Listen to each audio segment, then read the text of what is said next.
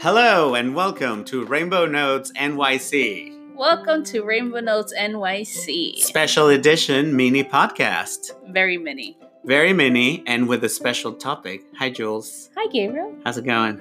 It's going. I'm so glad that we have all these listeners because today we're going to talk about allyship to the trans community, a topic that is really dear to our hearts. Yes, it is. And basically, it comes down to how we can shut up and just listen. Yeah, shut up and listen.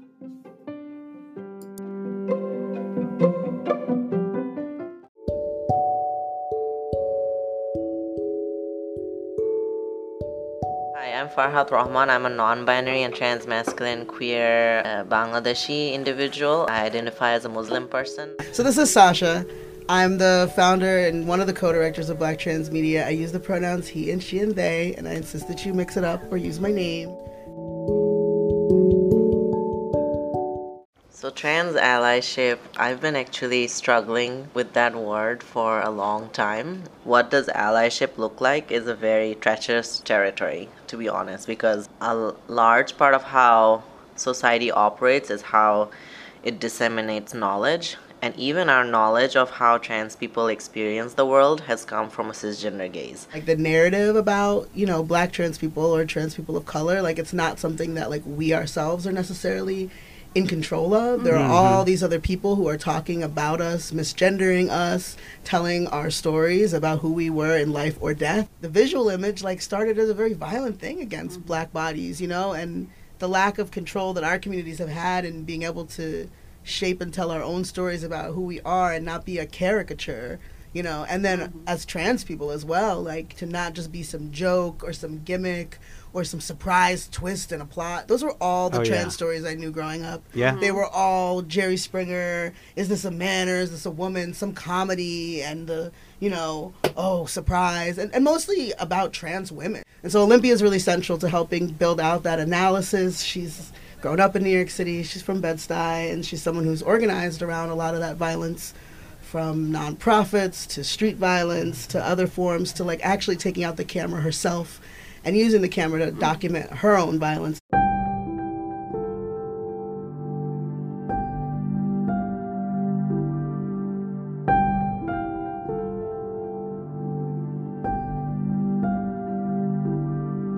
What does it mean to be in control of our image, our work, and our messaging?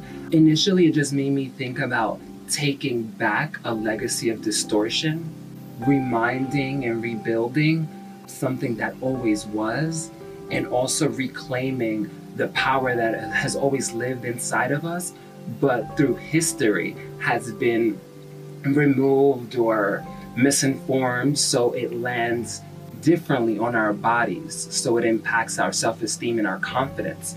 So I think with the work that we're doing by shifting and reframing the value of Black trans people through the community work that we do through the media, and the things that we do and the ways that we exist day to day, I think are really powerful, because as we got into this conversation, it's about having the power in your hands to direct your message the way in which people consume you.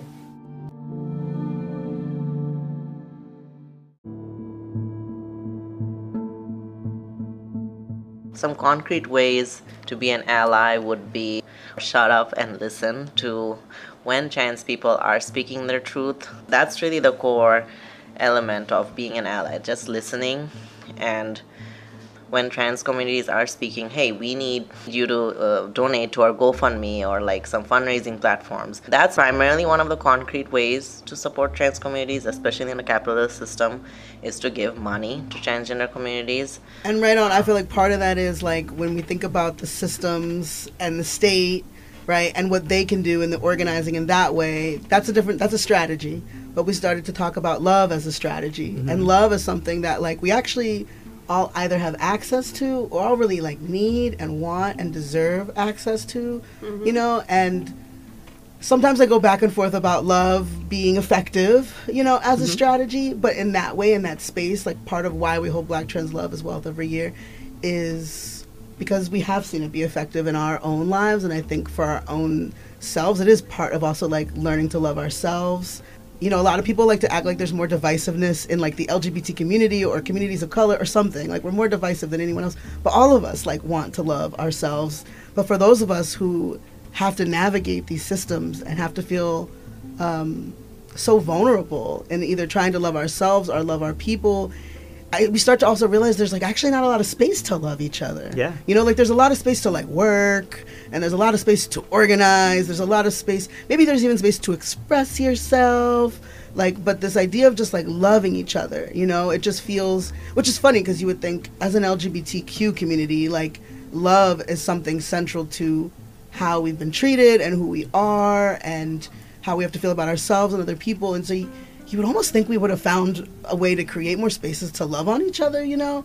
But I think in some ways, you know, there's a lot of, like Olympia brought up, like there's a lot of direct need and a lot of direct service, and Yes. things kind of become like almost like a little bit cold. Like Transactional, yeah. Yes, that's a really great word for it.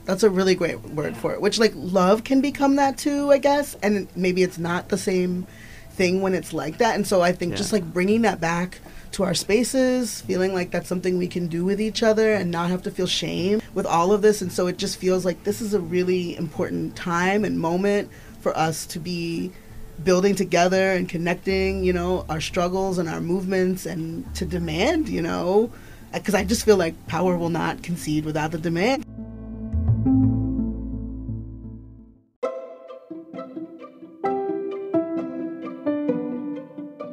Really mean to thank Sasha and Olympia and Farhad for sharing their incredible knowledge with us and their experiences, and for sharing some of the ways in which we can be better allies to the trans community. Of course, the trans experience is varied and multifaceted.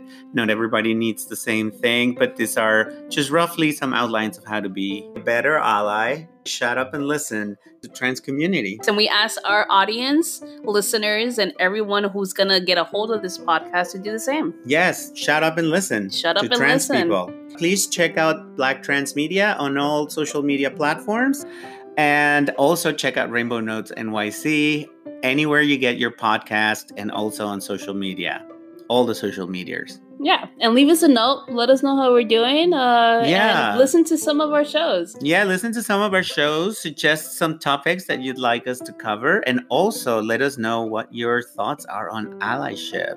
That's right. And you'll be able to listen to many episodes on there that actually feature very prominent trans folks who are doing amazing things in the community. Yeah, powerful voices. So thank Until you for then, listening. Bye. Bye.